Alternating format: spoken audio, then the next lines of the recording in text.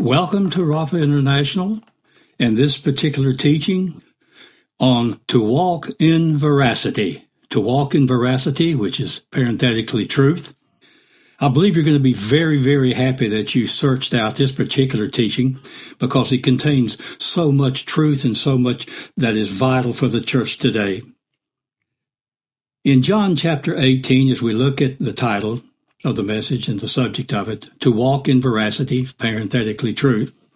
In John chapter 18, Jesus is before Pilate being vetted. Now, this is a term that we've heard more and more in the last many months, being vetted, and we understand the basic process of it because of the immigration problem that we're facing here. But we do hear it quite a bit. And Pilate is asking Jesus, it's embedded in this questioning, really, are you really true? Are you really true? And Jesus replies to him, for this cause came I into the world, to bear witness. And bear witness there means to verify the record or fulfill the record, to have a good report. So for this cause came I into the world to bear witness unto the truth. And he uses the word or the article the truth. And we're going to see as we develop this, I'm probably going to stress this point more and more, that when Jesus uses the article the truth, it means the one and supreme truth. There's none that can be equal to it, or certainly nothing higher. So he's come to bear witness unto the truth. And he goes on to say, everyone that is of the truth, the only truth, heareth my voice. And in saying, he who heareth the truth, Pilate makes a very heartbreaking statement. And he makes the statement that, what is truth? What is truth? I can hear the despair of the man's heart, because in the political arena of that day and certainly this day, that's a valid question. In Pilate, it's showing the soul unregenerated in man, operating in man, from Adam until the endless age begins. People have to ask that same question of themselves and basically in every other place. What is truth? Whom can you believe today to tell you the truth? When we get right down into our lives and what we face, can you believe national leaders? They'll lie to you. They lie to each other. They have hidden truth. Can you believe U.S. politicians? Certainly not. It's almost required that a politician, once they reach any type of a stature at all and position at all, lying is a way of life to them. You can't believe them. And we just passed a few years when lying seemed to be the order of the day. And they have multitudes of lawyers to tell you what the person really meant after the fact. So you can't take a political statement and base anything upon it because it's founded on a lie. In business, can you believe any businesses? Not really. Because frankly, most businesses are run by unsaved people. And we're going to develop that thought shortly. So you can't believe businesses. They bait and switch. They promise you certain things and then you don't get that. If you try to do business enterprises, used to a shake of the hand was good, and now you have to have an ironclad contract, and even then you can't believe that it's going to be unbreakable. Do you have friends that you feel that you can believe to tell you the truth?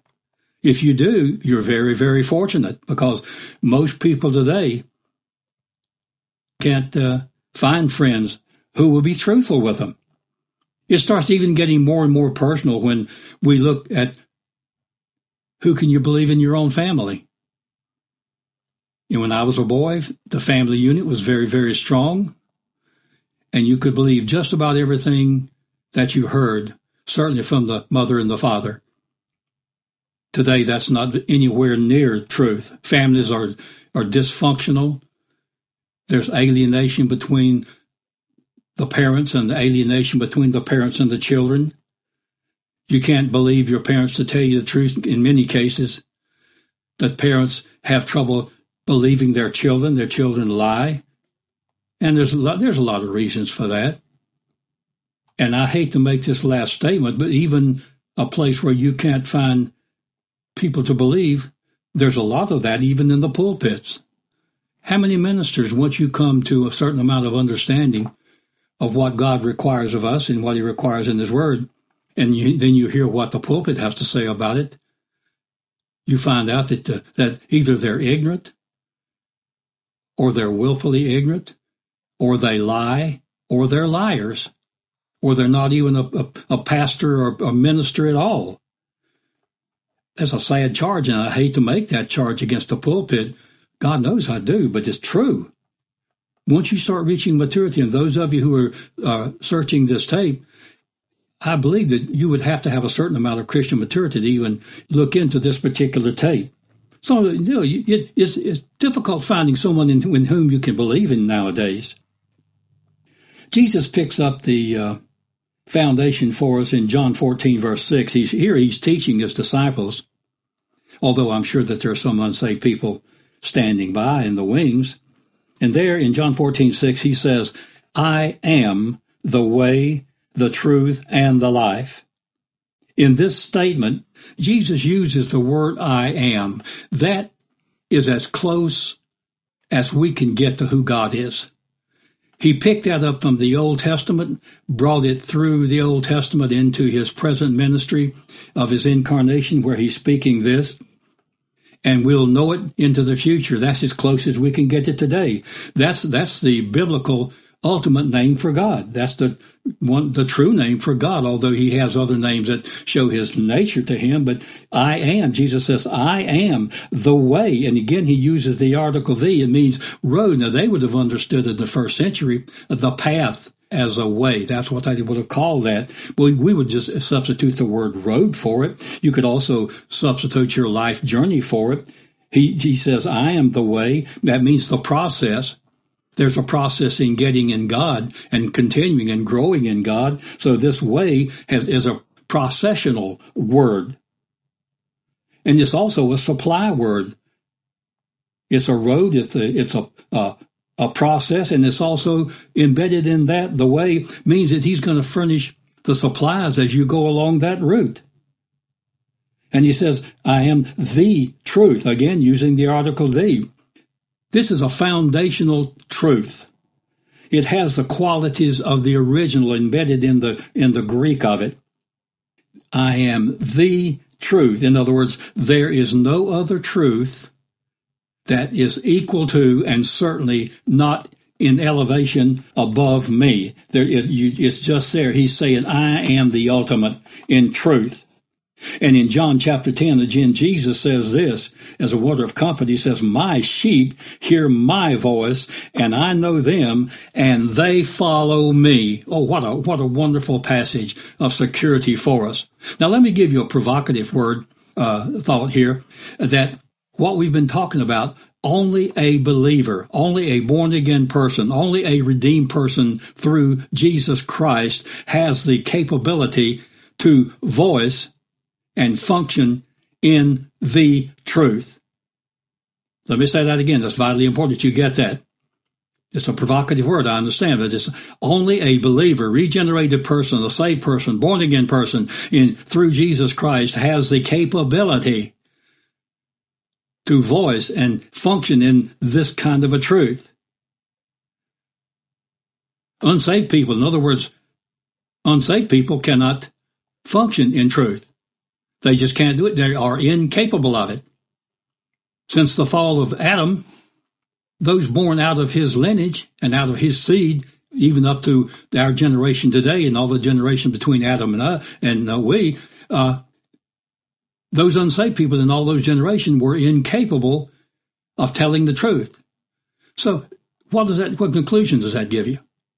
When you deal in the marketplace or the business area, or whether you deal with relationships, or whether you deal in contracts, or whether you deal in religion, if you can discern, which you should be able to as you start growing in a little bit of spiritual depth and discipleship and maturity, you're going to be able to tell when you're dealing with an unsaved person.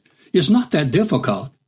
If you're with them just a few minutes, you can tell whether a person is of the Lord or if they're of the Satan. And if they're of Satan, they're unsaved, not born again, you're dealing with a person who is incapable of telling you the truth. Some of it may sound truthful, but the embedded in the foundation of it's going to be a lie.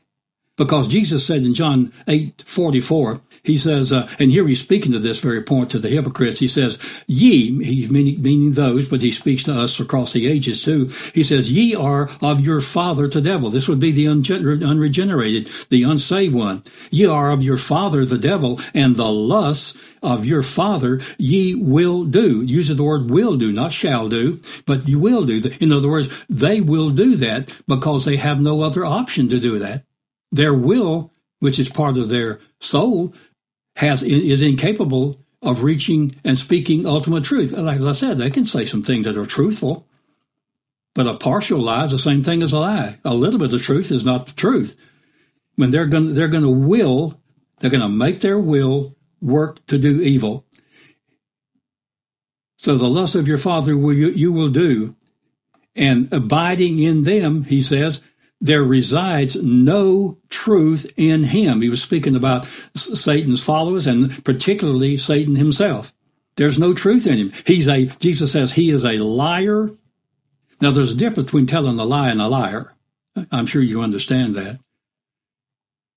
He says he is a liar. A person who tells a lie, sometimes they can slip, or maybe you say it wrong or think it wrong, it comes out wrong. That happens to everyone at one time or the other, and hopefully we try to correct that when it happens. But it says, in Satan, he is a liar. That means he is incapable fully of telling any truth. And he goes on to say, and the father of it. In other words, everyone who is under his domination since Adam fell, they're no longer under the Christ, God's admonition and leadership since Adam. They're now under the leadership and tutelage of satanic functioning. So they have no option in it. In John chapter 8, Jesus to his disciples again, and of course is speaking to us, most of the truths in the Bible will be applicable to we who are in this generation. So in John 8, he's speaking to his disciple, but it does apply to you and me. He says, ye shall know the truth, and the truth shall make you free. It's not an absolute term. It's a contingent term upon actions and then working it out. And he's speaking to his disciples. So what we're saying is, you shall know that, you have a way to let this word that you're hearing, whatever that may be, translate into actions, because that's what it has to do, really. Anything that is operate on truth to the Christian, that becomes an action word and become absolute. As we put it more into practice, it becomes absolute. He says, ye shall know. That means comprehend, be able to not only know it, but to digest it and to rationalize it and then to speak it out. In other words, live it. You shall know the truth. That's the pure truth we're speaking about with the article the. It will make you free. Make there is a liberating word. Wow, how wonderful it is to tell the truth, even though it may be adverse, even though there may be consequences to it, even though it may have adversity to it. You may be alienated because of it. You may be shunned because of it. But it will be a wonderfully liberated feeling. I was thinking about the example that, say you've been out gardening and you're perspicacious and you're dirty and you're just a mess with dirt, and you come in and you take a nice refreshing shower and you put on fresh clothes and you have that wonderful liberated from the filth aspect. I don't know why this comes to me now, this thought, But people who like to go out and drive through mud and play in mud, they have a real serious problem. They think it's just having fun with some vehicle or something, but it's in the nature of a person to want to be clean. They're searching cleanliness, and there's so many compromises when people are not walking in truth to compromise that and get involved in these, dirty lifestyle, for the lack of a better word in it. And it says it will make you free. Now that's a present tense word. It means to come alongside. Truth is going to bring that which comes alongside.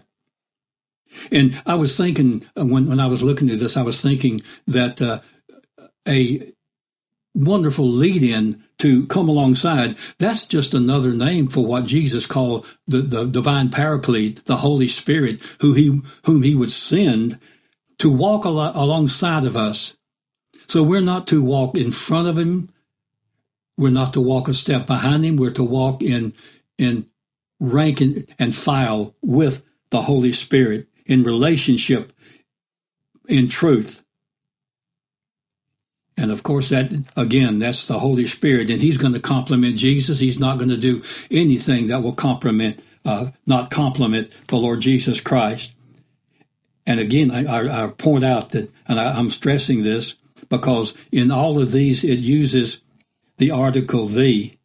That's a declarative statement which has no supremacy to it, above it rather. It's pure, it's supreme, it has no higher value. It's involved when you try to collate it with anything else. Here's an interesting point to continue building in this thought about walking in truth and to walk in veracity, which is the title of this thought that we are developing. To walk in veracity, parenthetically truth.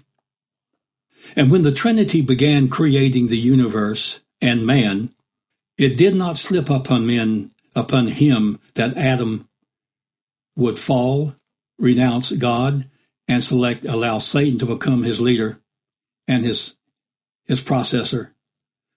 God knew that man would become alien to him, and that the man would be incapable of telling the truth, as we pointed out, in an unsaved, fallen, unregenerated state.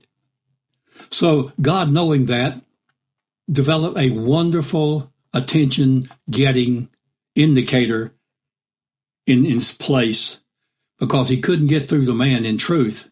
So until he could get the provision for man to be able to hear the truth, he set in the law of physics that which would prove operationally the same thing.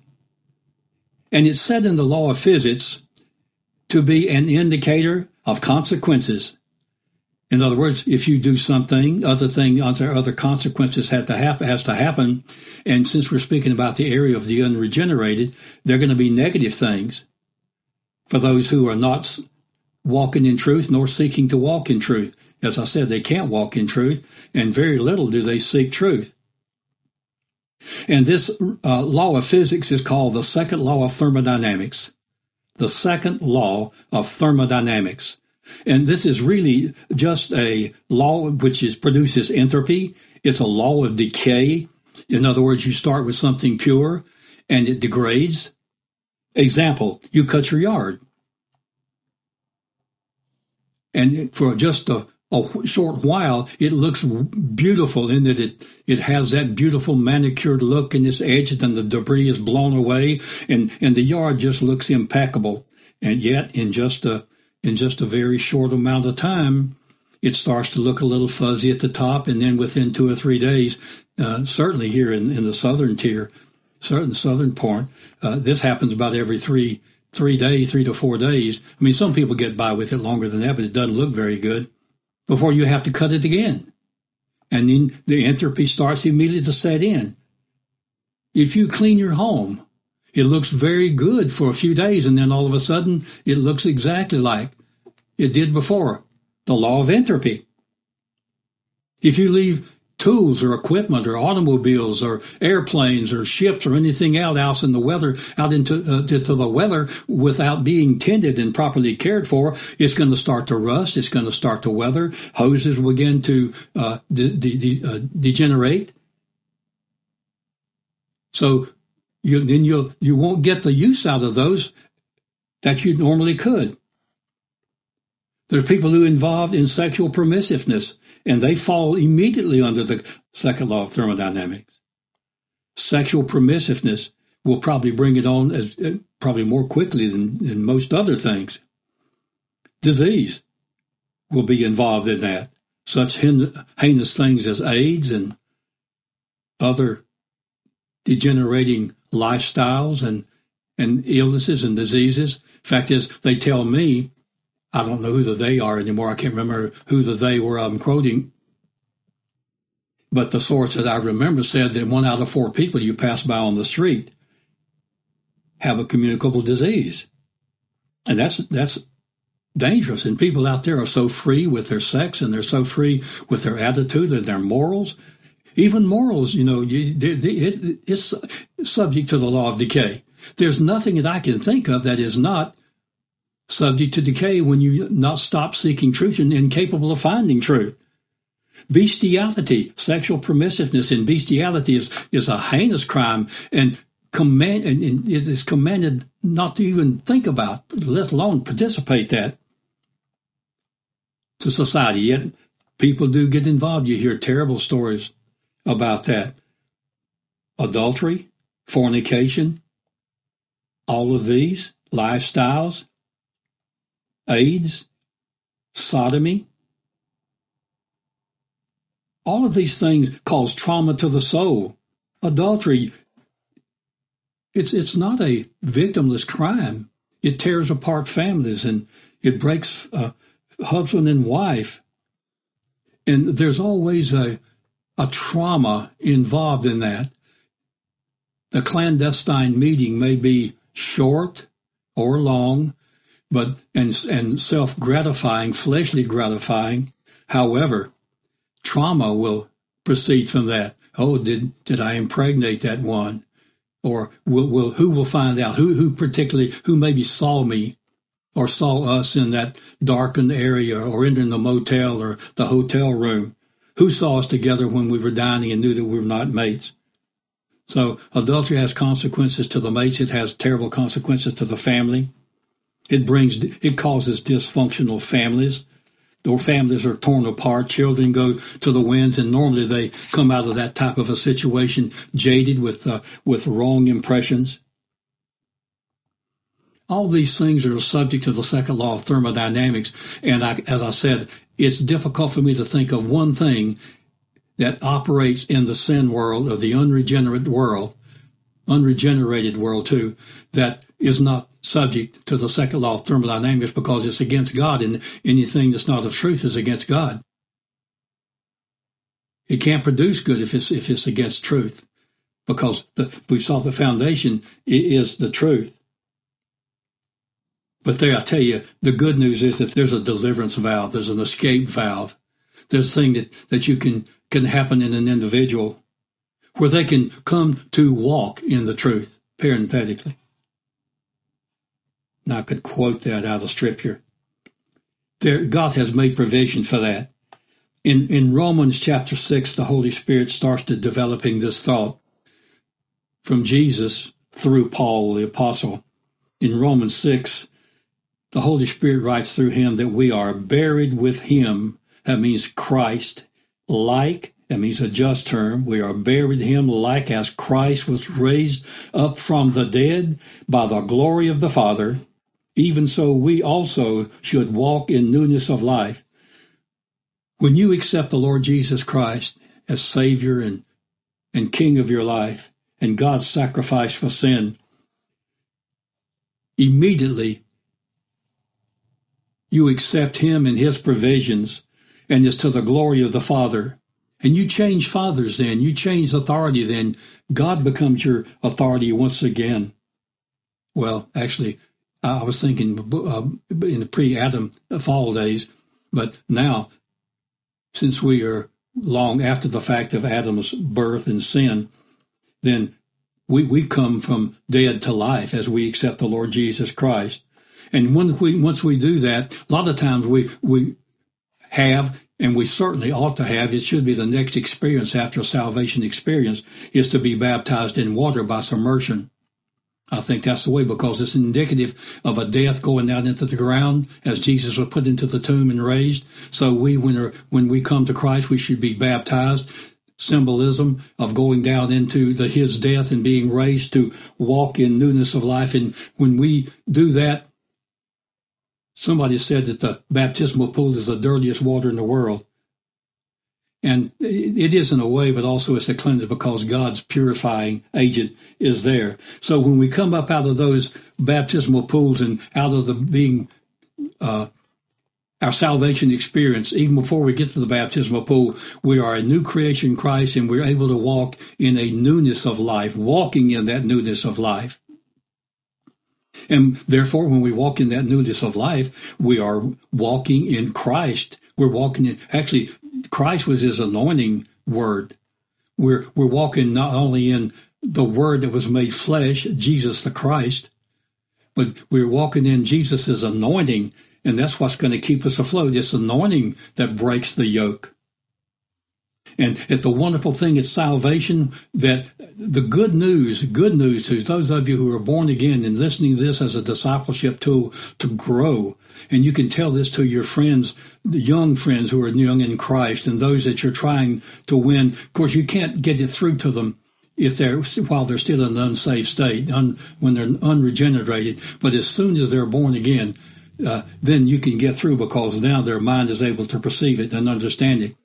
That when you accept the Lord Jesus Christ, the moment that salvation process takes place, one is immediately free from the second law of thermodynamics.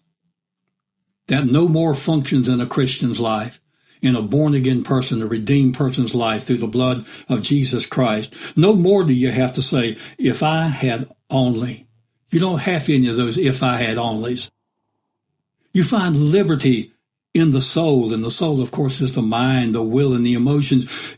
One moment you're plagued by the evil and the incapability of speaking truth and seeking truth, and you accept Christ, and the next moment your mind is renewed, your will is renewed, your emotions are renewed. Your mind thinks godly things instead of, you think upward now instead of downwardly. Your will, you have the will to will yourself to believe God and to believe him to help you and provide for you and to bless you and to cause you to grow and mature and to give you provisions in your life. Your emotions, you're not plagued by the emotions. Now, rationally and pragmatically, there normally will come a time in a young believer's life that they'll still be plagued by some of the problems with these things, but they don't have to yield to those any longer. Maybe a drunkard.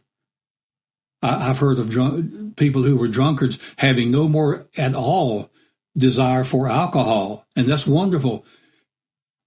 But there are people who sometimes the smell of it will be a drawing tool, but they don't have to yield to that. People who smoke cigarettes and tobacco, they can smell that, and it might be a drawing for a moment, but yet they can move on beyond that very quickly, and soon those things will not even be a temptation for them anymore. Other things may. People who come out of more deep lifestyles, such as drugs, God can cure the drug problem in just a moment. You can be free from being an addict. You can, from perversions and addictions and pornography, all of those things, and these are so rampant, so very rampant in our society today. It's almost commonplace. And homosexuality, which our ministry terms sodomy, it is an awful lifestyle. People who engage in that, our ministry, our heart breaks for those people who live that kind of lifestyle. We love the sinner, but we do not abide their sin. We can't abide their sin and give no credence to it. And I think it was a shameful time when the United States Supreme Court gave credence to that. And now many companies that used to be reputable, Now they're embracing that, and companies are openly contributing to that lifestyle. They're having days for that lifestyle. But I tell you, God's going to punish this, and is punishing this United States because we've chosen these kinds of things in our midst, and he'll allow us to do that. But I testify to you that I have never seen a happy sodomite. Oh, they might have a smile on their face, and they may be propagating their lifestyle and the choices that they're making, but embedded within that is misery and shame, and they know it's wrong up until a point when their conscience becomes seared and they can no longer hear truth, the truth, and they continue to go on in that. Another thing about being free from the second law of thermodynamics through the salvation spirit is that your emotions are, it's a wonderful life to find the peace, the peace of God that a Christian can walk in. And I know that the term Christian is thrown away around today, and a lot of people who exhibit no semblance of being a Christian really are. So maybe we need to use the term those who are regenerated through the blood of Jesus Christ and born again from above can know the peace. Their emotions, they no longer have the aggressive lifestyle. It cures the road rage in them. It cures the alienation of family problems when the husband has to be a tyrant in the home and the children are deathly afraid of the father or the mother or both of them. Marriage has become harmonious.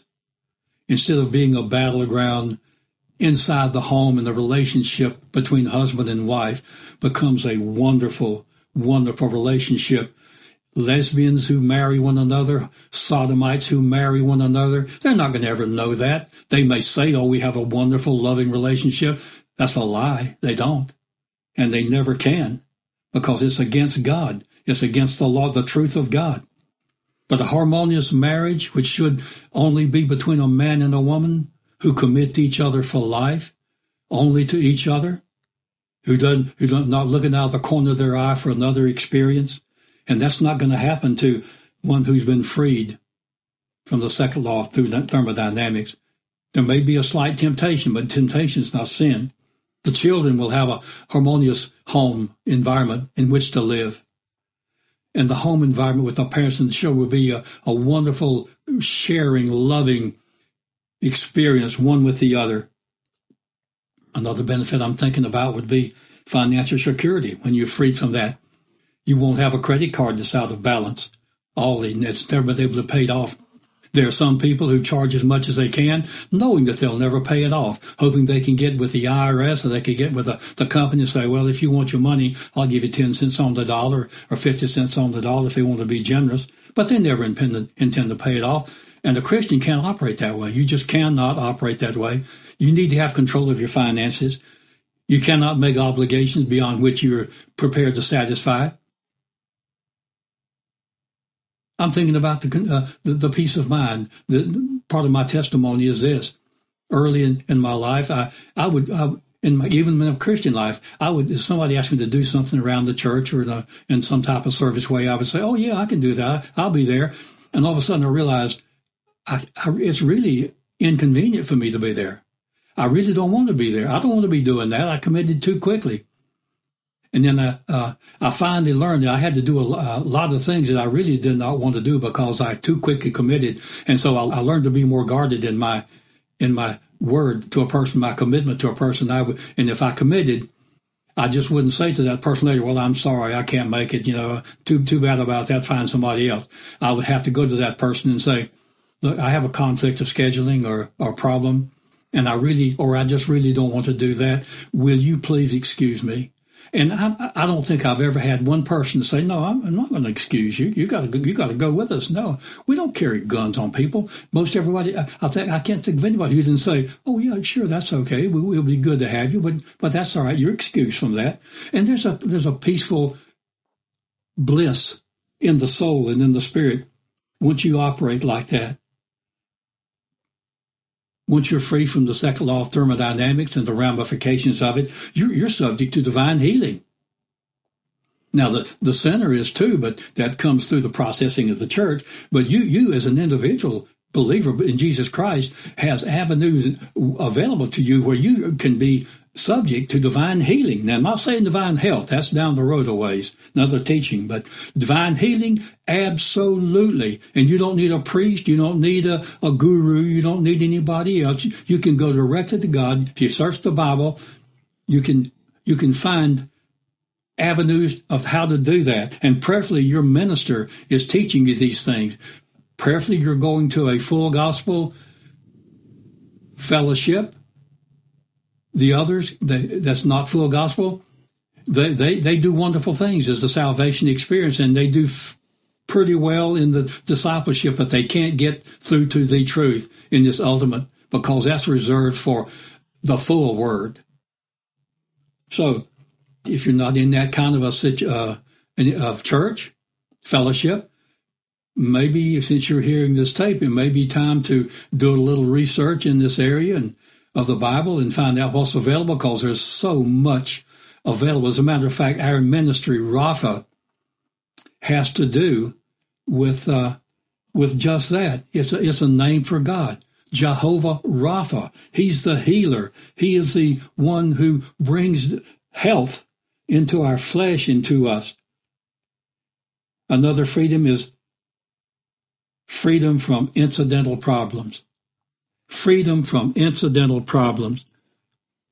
I was thinking of a story in my history by word of testimony to you. I know I was, back in the days when I used to do a lot of flying, I don't fly as much as I used to anymore, but my mother had been vacationing with family and friends up in North Carolina, in the area of Lumberton, North Carolina. And I was to go pick her up, and I elected instead of driving up there, just to take a little four-place airplane, a little Cessna 172, and go up there. And I don't know why my brother was with me, but he was, and he rode along with me up there. So we went up uneventfully and got to Lumberton, and we landed and had some visitation time with my extended family and relationships and some friends. And so we got in the aircraft, and it was getting later in the afternoon. And we took off from Lumberton, and Florence, South Carolina is just a few miles to the southwest of there. So we went over to Florence, and then we turned due south toward Charleston, South Carolina, intended to go from Florence to Charleston to Savannah to Jacksonville, which from where we left, I was living in Jacksonville. So when we got over Florence and I headed south, everything was just fine. And I elected just to fly down to 2,500 feet. That gave us a little good view of the countryside for my mother. She didn't fly. So this was kind of a treat for her. And my brother, he's a pilot, so it was kind of like a postman's walk for him. But we were just sitting there and had been talking for a while, and the cockpit had grown quiet. And when we got to Charleston, it was late in the afternoon. The sun was low in the horizon. And from about a southerly heading, I turned to a little bit southwesterly heading towards Savannah, and now I could no longer see out of the front of the airplane through the canopy, and I could see nothing because of the glare. It was completely blind in that area, so basically I was just flying the airplane on instruments. My brother was looking out the right side of the aircraft. My mother was looking out the right side of the aircraft, or napping. I don't know what she was doing, maybe just napping or thinking. And I was looking out the left side because I couldn't see. And we were down low, as I said, 2,500 feet. And as we passed over Charleston and turned towards Savannah to probably about a 210-degree heading, I didn't even recognize. I have no compulsion to do it. It was not a conscious thought. It was an involuntary action. I just simply eased back with my fingertips on the yoke just a bit and climbed the aircraft very slowly from 2,500 feet to 2,750 feet and just let it settle there. No reason for doing that whatsoever. And as I leveled off, I was looking down out of my left window, and in a flash, at 2,500 feet, just below us, going in the opposite direction, was a light twin-engine aircraft. And it happened so quickly, I didn't even have time to get startled. It was there and it was gone just that quickly in a fraction of a moment. Because our closure rate would have been probably around somewhere around 450 knots. And I looked at my brother. He hadn't seen anything. I glanced back out of the corner of my eye at my mother. She had, of course, hadn't seen anything. And I didn't even have any adrenaline pumping. So I elected not even to say anything. I didn't want to cause them any alarm, or make them think about anything. So I just kept it quiet. And I don't know if I ever told my mother about it or not, but I did tell many years later, I did relate the story to my brother in another environment. And how does this relate to you? How many times have you been going the same way, maybe headed home or to business, and suddenly you felt, I think I'll just take a different direction today. I think instead of going this way, I'm just going to turn down here, just as a change of view, change of scenery. And you did. And when you got home, you heard that there had been a heinous wreck or a crime that was right on your route, that you very, very well may have been involved in that. And you thought, well, maybe at that time you thought, oh, I was so lucky I didn't get involved. No, I think you were in the hands of angels. There's so many other cases like that. Decisions you didn't make that turned out that could have been terrible if you had made those. And yet God led you to a different direction. As I begin to bring this thought to a close, I'm going to refer to John chapter 8, verse 31 and 32. And Jesus here is speaking to disciples. This little passage of Scripture cannot apply to an unsaved person, only to a born-again believer in Jesus Christ. Jesus says, if, that's a contingent word based upon actions, if you continue, that means life process, in my word, if you continue in my word, then are ye my disciples indeed. Indeed, there means truly, walking in that. You learn to walk in that. You learn the process.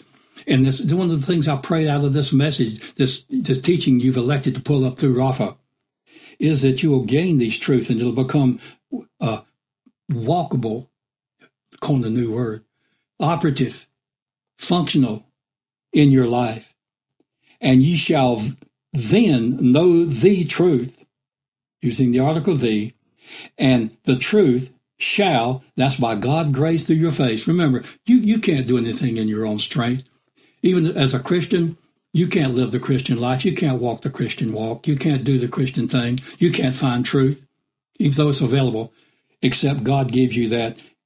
He says, by God's grace, that processing, you don't come to maturity in Christ from an infant immediately. It's a process. It may take shorter time for some and others. It shall make you free. You free.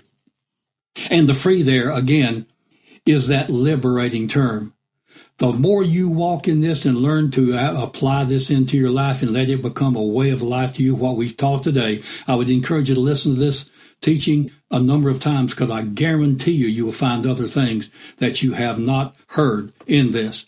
You may even want to get you a copy of this if you're listening to this on the internet, or if you've seen this and you've received a CD. Continue to listen to it in your car. If you're listening on the MP3, listen to it many, many times. God will give you new revelation in it. It'll make you free. It'll liberate you. And also it will make you exempt. And that's what we're talking about. My little airplane story and your trip story. It'll make you free. It's just been a wonderful delight to have you choose this particular teaching on walking in veracity, which means just walking parathetically in truth, learning to walk in that. I suggest to you, and I would recommend to you, that you just go to our website, which is RafaMinistriesWorld.com. That's RafaMinistriesWorld.com. I think there you will find additional things that will be a blessing to you, our books and the other ministers' works that are available, which will help you grow in Christ and fortify your faith. If you'd like to look up our email address, that's there's a lot of things on there available just for free if you'd like to do that. Our email address is rafainternational@comcast.net. That's Rafa International, spelled out, at Comcast.net. And again, if you want to go to the YouTube, you can find a lot of things there, and you can find their YouTube under Lee West Ministry. Lee West Ministry. There's a lot of free things there. Our Bible Answer Man program is there free for you. There's other topical things that will be there for you. So I would encourage you to do that. Continue to grow in God. Continue to let the Holy Spirit guide you. Re-listen to this truth. Search us out. Maybe you'll find some other things that will be a particular blessing to you. Until next time we meet, either in person in our seminars or teachings or on some media type, I just pray that God will bless you richly.